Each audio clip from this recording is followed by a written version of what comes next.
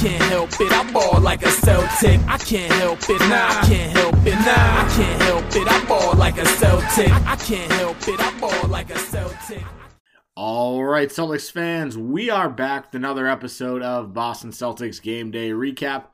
I'm your host, Guy DiPlacido, and the Celtics fall 91-82 to the Los Angeles Clippers. And what an ugly game this was. Gonna break it down, same as usual. Run through player of the game, run through some of the highs, some of the lows.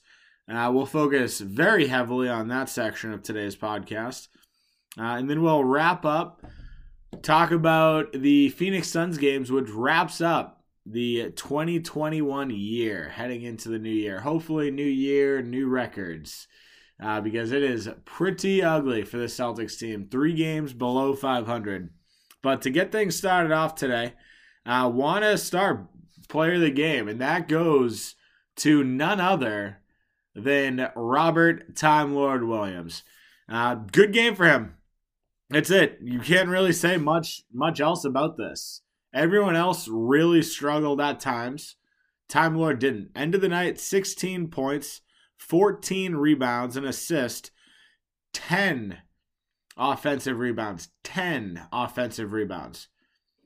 And he was just killing this Clippers team on putback dunks, alley-oops, whatever was near the rim, Time Lord was coming down with. Really just an impressive game. 8 of 10 from the field. Again, most of his points came from putbacks, came from alley-oops. Just a really, really strong showing. We saw him fall in the fourth, really head first, diving after making a smart leg play, and I thought he was going to be in concussion protocol. He hit his head hard, and fortunately for the Celtics, he was able to return. He went to the tunnel for a little bit, but ended up coming back. So fortunately, it wasn't a big injury. It was something he was able to come back from early, which is good. But outside of him, there weren't a ton of great performances. You look, Jaylen Brown had 30 points, 8 rebounds, but he shot 13 of 36, which is just really bad. Like 36% from the field. 1 of 13 from 3. Just like, and we'll talk about the 3-point shooting in the back half of this because it was just abysmal all night. But Jaylen Brown, I mean, sure, he put up 30 points, but he really, really struggled from the field. 36% for him. Just, it's not good. Like he got into the lane, made a couple of massive buckets late in the game on great drives. He got out in transition a lot early. And it was good to see. Like he was running the offense and it looked fluid to start. It didn't stay that way. The shots just did not fall tonight for this team. You look really like there wasn't really another solid performance throughout the rest of the team. I would say Broderick Thomas honestly was a sort of bright spot. Not really from a shooting standpoint. He only contributed 1 of 5, but I think the minutes that he played were solid. Individual plus minus, for individual games, I don't really put much stock in. But you look, the Celtics played well when he was out there, plus 16 tonight. He was one of 3 guys that had a positive plus minus. And again, individual game plus minus doesn't mean much, but he did have a couple of really solid plays. You saw the long rebound at the end of the either first or second quarter. I want to say it was first. He had that long rebound where he ended up sprinting up the floor and hitting what we thought was a buzzer beater, which was a half a second or a tenth of a second too late. That they ended up waving off at the TV break. But overall, I mean, it's a fairly solid game for him. Defensively, thought he played pretty well. Had a couple solid backdoor cuts, couple good passes. Not a bad performance from him. A guy that clearly has not gotten a lot of time. But that's about it. That's about it. Peyton Pritchard, subpar game. Al Horford was okay. His shooting percentage was horrible also. So honestly, it sounds like I'm already digging into some of the negatives here. But before I dive in full-fledged and go through all of the negatives, I want to take a quick break for a word from our sponsors. Hockey fans, DraftKings Sportsbook, an official sports betting partner of the NHL, has a no-brainer offer that'll make you a winner once any shot gets past the goalie. New customers can bet just $1 on any NHL game and win $100 in free bets if either team scores. The NHL got rid of ties in 2005, so you know someone's going to light the lamp. If Sportsbook isn't available in your state yet, no worries. Everyone can play for huge cash prizes all season long with DraftKings daily fantasy hockey contests. DraftKings is giving all new customers a free shot at millions of dollars in total prizes with their first deposit. Download the DraftKings Sportsbook app now, use promo code TBPN, throw down $1 on any NHL game, and win $100 in free bets if either team scores a goal. That's promo code TBPN this week at DraftKings Sportsbook, an official sports betting partner of the NHL. Must be 21 or older, New Jersey, Indiana, or Pennsylvania only. New customers only. Minimum $5 deposit and $1 wager required. One per customer. Restrictions apply. See DraftKings.com/sportsbook for details. Gambling problem? Call 1-800-GAMBLER. All right, guys, time for a new favorite sponsor alert, Venture Greens Nutrition. Venture Greens Nutrition is changing the nutrition game forever. They offer one-on-one coaching where they build macro-based diets to get you moving in the right direction. As great as the coaching is, what I love most about Venture Green Nutrition is their line of CBD products.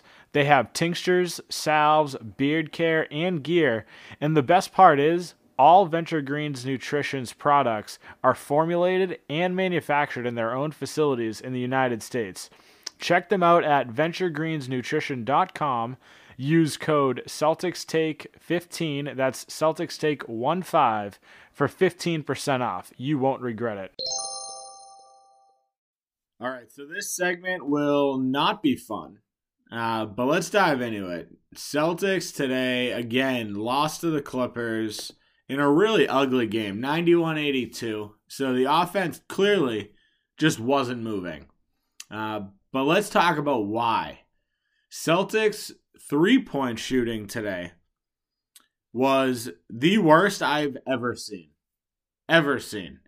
4 of 42, which is 9.5%, which is just absolutely disgusting. The Houston Rockets last year hold the record for worst three-point shooting performance of all time, 4 of 45, which is 8.9%. We were 4 of 42. So we were 3 attempts off of the worst three-point shooting performance of all time. It's really, really bad. And I'll give a little bit of props, a little bit of credit to Grant Williams. They showed a stat during the game today that Grant Williams leads the NBA in corner three-point percentage at 55%, which is incredible. But then he's also second in the NBA in three-point field goal percentage in general, from wherever, at 46%, behind Keldon Johnson. 46% on the season for Grant Williams. He shot 2 of 3 today. 2 of 3 from 3. He was the only one that made multiple. Jaylen Brown made 1. Sam Hauser made 1. Jaylen Brown also just happened to go 1 of 13. But you look at this, like, this is just ugly. 4 of 42. Take out Grant Williams on the night, and they are 2 of 39. 2 of 39, which is just, like, unfathomably bad. 5%. 5%. Listen, I know Grant Williams has seriously stepped up his game, but he should not be the best shooter on this team by far. And tonight, it looked like that. boy, was this just an ugly, ugly performance. We saw Sam Hauser get in there. He took 3 threes, made one of them, which again, compared to the rest of the team, fantastic. Shot 30%. Like, it's just Al Horford, 0 for 7. Pritchard, 0 for 5. Romeo, 0 for 3. Josh Richardson, 0 for 5. Broderick Thomas, 0 for 3. Like, it's just a bad, bad shooting performance. And it brings me to my next point. When is enough enough? Like, I know that this is the modern day NBA. I know that teams need to shoot threes in order to win games. But when is enough enough? When does the coach, when does Udoka look at these guys and be like, this isn't your night. Take another 3 and you're sitting on the bench. Like, I get it. If they're wide open, sometimes you have to take it. But at a point, like, even if the wide open ones aren't falling, do you still go to it? Guys like Jaylen Brown, like Grant Williams, that have proven at least over and over this season that they can shoot it. I get it. I get it, right? But tonight, nothing was falling. And, you know, you look at the rest of the season, this has basically been our season. We take, you know, a lot of threes. We're towards the top of the league in threes taken, and we're near the bottom of the league in 3-point percentage. Not a good stat, not a good place to be if you're in the NBA right now. But that's a reason. There's the reason that we're 3 games below 500. This 3-point shooting is absolutely abysmal. This is a depleted Clippers team. Like, no Kawhi, no Paul George. Sure, Marcus Morris really stepped up in this game and played well for them. But this is a depleted team, just like the Celtics, obviously. The Clippers had more guys out. And this is a game that I feel like I keep saying this. This is a game that the Celtics should have won. But they could not capitalize. It's a bad shooting performance overall. Like, even from the field, 35%. Like, 35% from the field. We took 100 shots today. 101 to be exact. The ball wasn't really moving. You know, there were actually, honestly, I can't even really say that. I feel like the Celtics moved the ball fairly well. The assist numbers were down because nobody had shots. Honestly, I don't think that this was a terrible game. We did pretty well on the glass. We got out in transition. We didn't turn the ball over. But it comes down to making shots, and this team just could not do that tonight. Like, historically bad. Like, it really is. It's not a bad performance. The fact that we only lost by 9, and that was at the very end where things kind of got like that. We had this as a 4-point game with a minute left, and it just kind of collapsed, which it typically does. That's basically been the story of this season. But overall, I mean, Celtics out-rebounded 50-49 the Clippers. Offensive rebounds, 21 offensive rebounds to 9. 19-17 on assists, 8-5 steals, 8-4 in blocks. We had half as many turnovers, 13-10 in fast break points. We beat them in every single statistical category. Basically, 54 points in the paint for the Celtics, 26 points in the paint for the Clippers. We beat them in almost every stat. But the final stat that counts the most is 3-point percentage. And it's not like the Clippers shot lights out from 3. Like, they shot 39%, which is very good. But it's not lights out.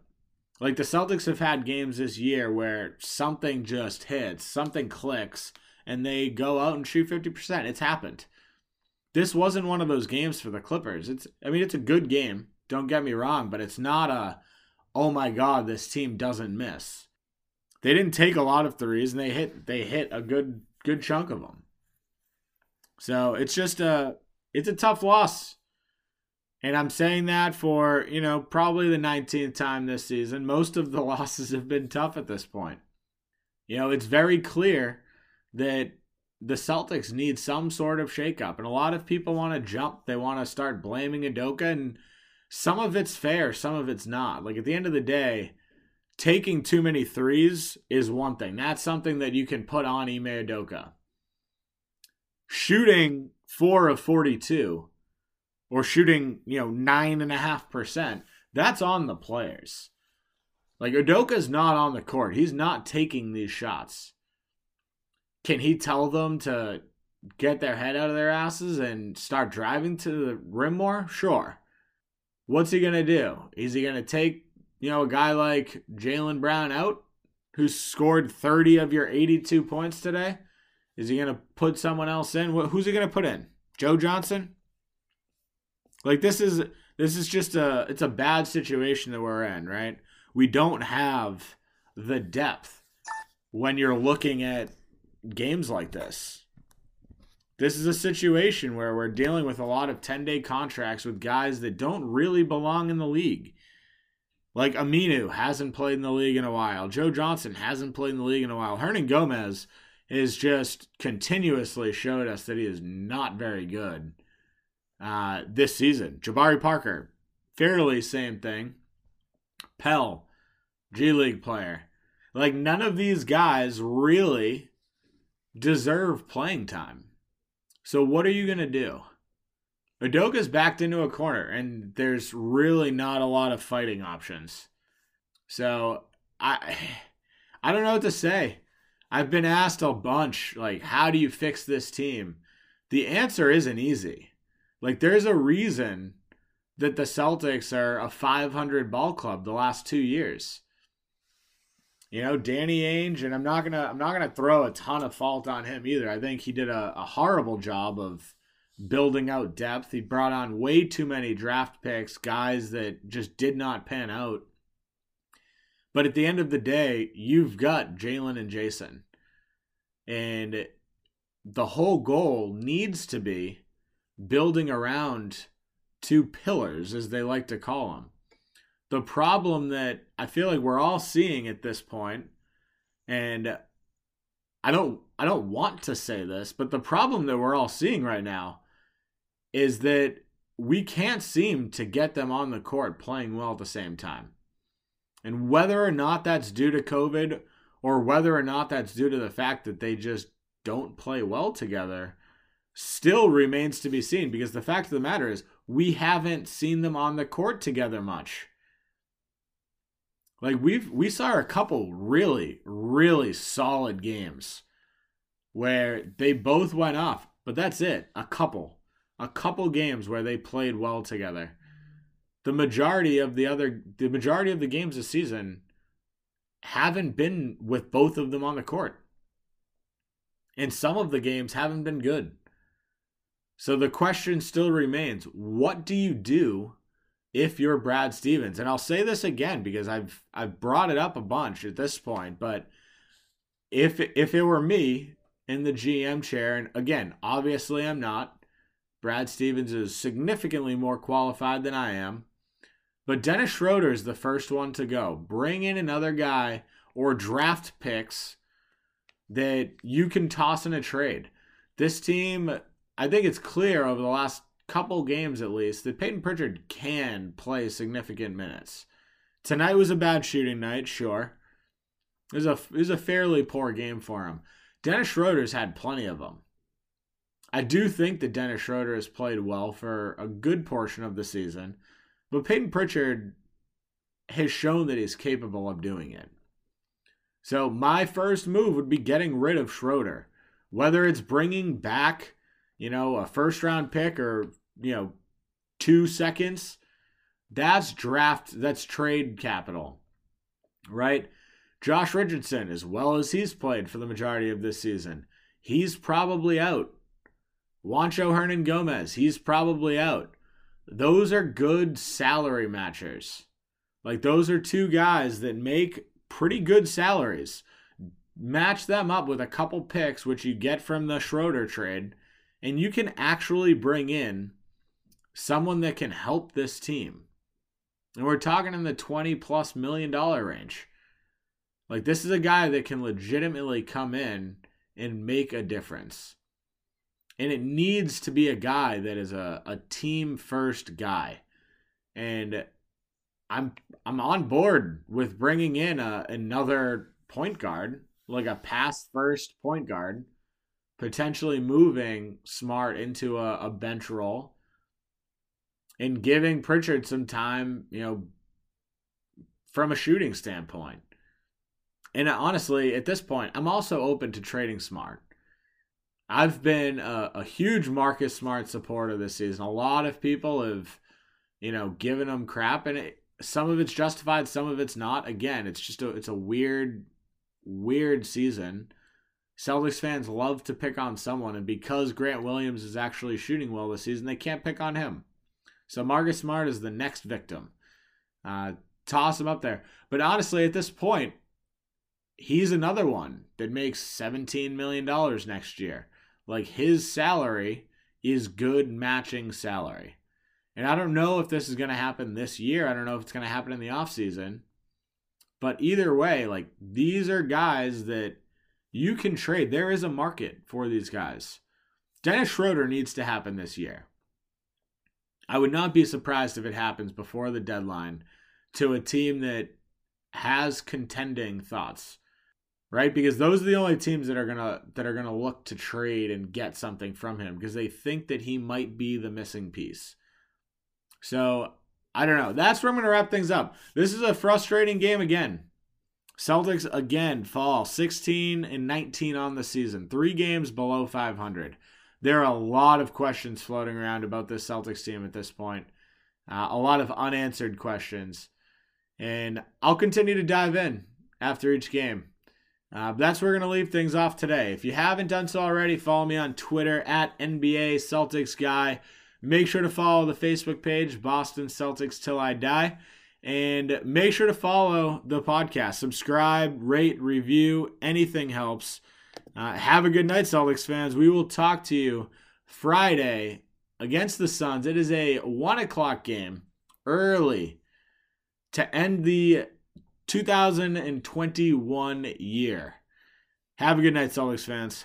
I can't help it, I ball like a Celtic. I can't help it, I can't help it, I can't help it, I ball like a Celtic. I can't help it, I ball like a Celtic.